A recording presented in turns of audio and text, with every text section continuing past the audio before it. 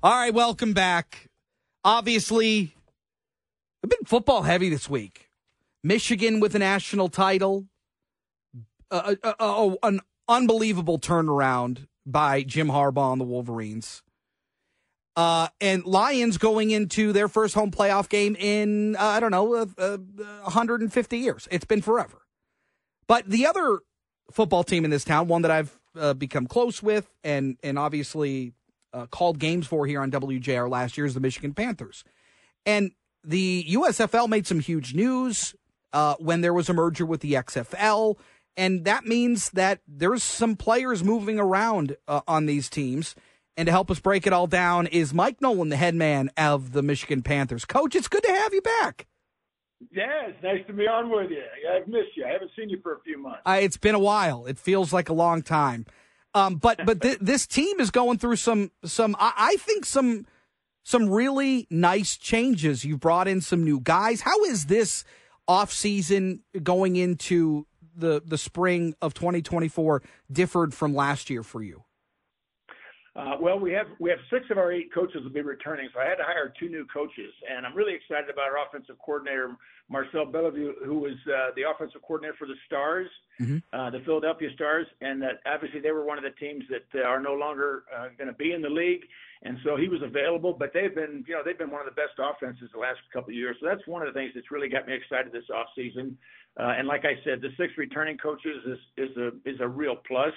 Outside of that, you mentioned it right just a minute ago, and that's we had that mini dispersal draft the other day, which was which players there was the 4 teams that were, I'm going to use the word terminated from our USFL from the final 8 teams. So 4 of them were gone, and we were able to choose from those 4 teams. So almost 200 players we were able to choose from, and we were able to choose 20, but not only us, but Birmingham, Houston, and Memphis were also in that same draft, and I really felt good about what we did. We took 20 players.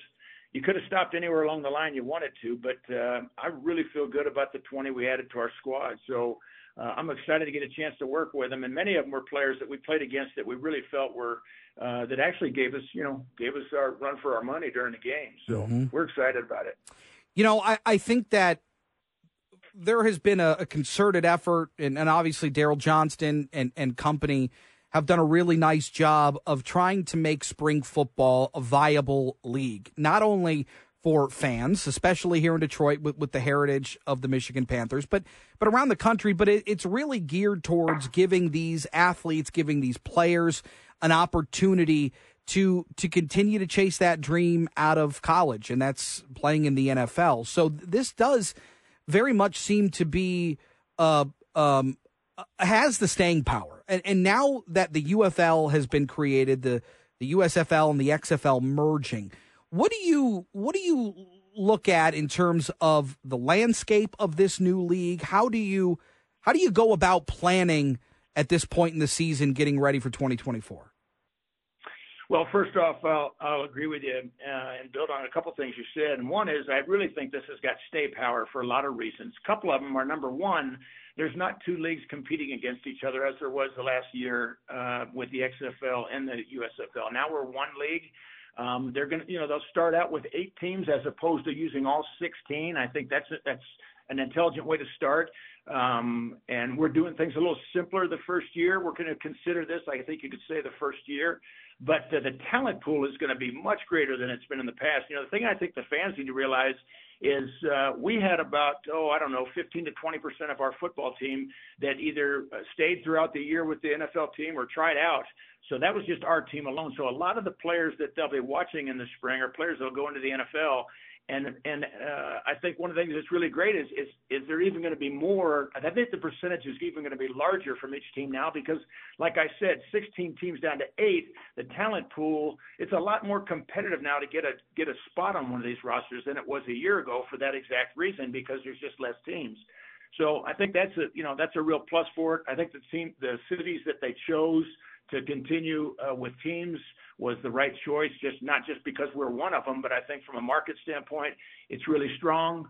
I do believe down the road they'll probably continue to add some teams, and who knows where it'll go down the road. But I just think it's really got that. One of the things that I really like about it too is I do like the rules that we have. Yeah. There's some, I guess you could say experimental rules for the NFL, but in my eyes, after being in the NFL as long as I was, these things are things that should have been adopted a long time ago, and they still haven't been adopted, some of them, but they need to go there. Whether it's the onside kick, making it a 4th and 12 rather than onside kick. No one even has a chance on an onside kick. It's kind of a waste of a play. It doesn't even have any excitement because the chances are so slim. Whereas the 4th and 12, it can be fluky, it can be lucky in some instances.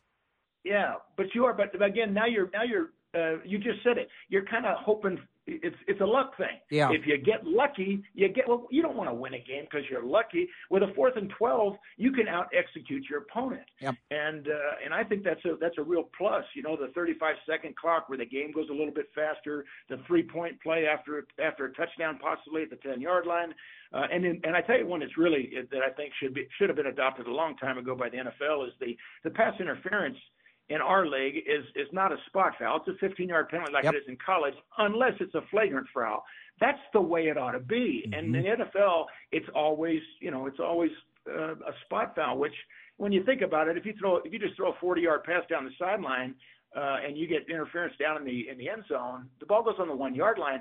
That's like going over the speed limit 5 miles an hour and getting a death penalty. Yeah, I mean, it makes no sense.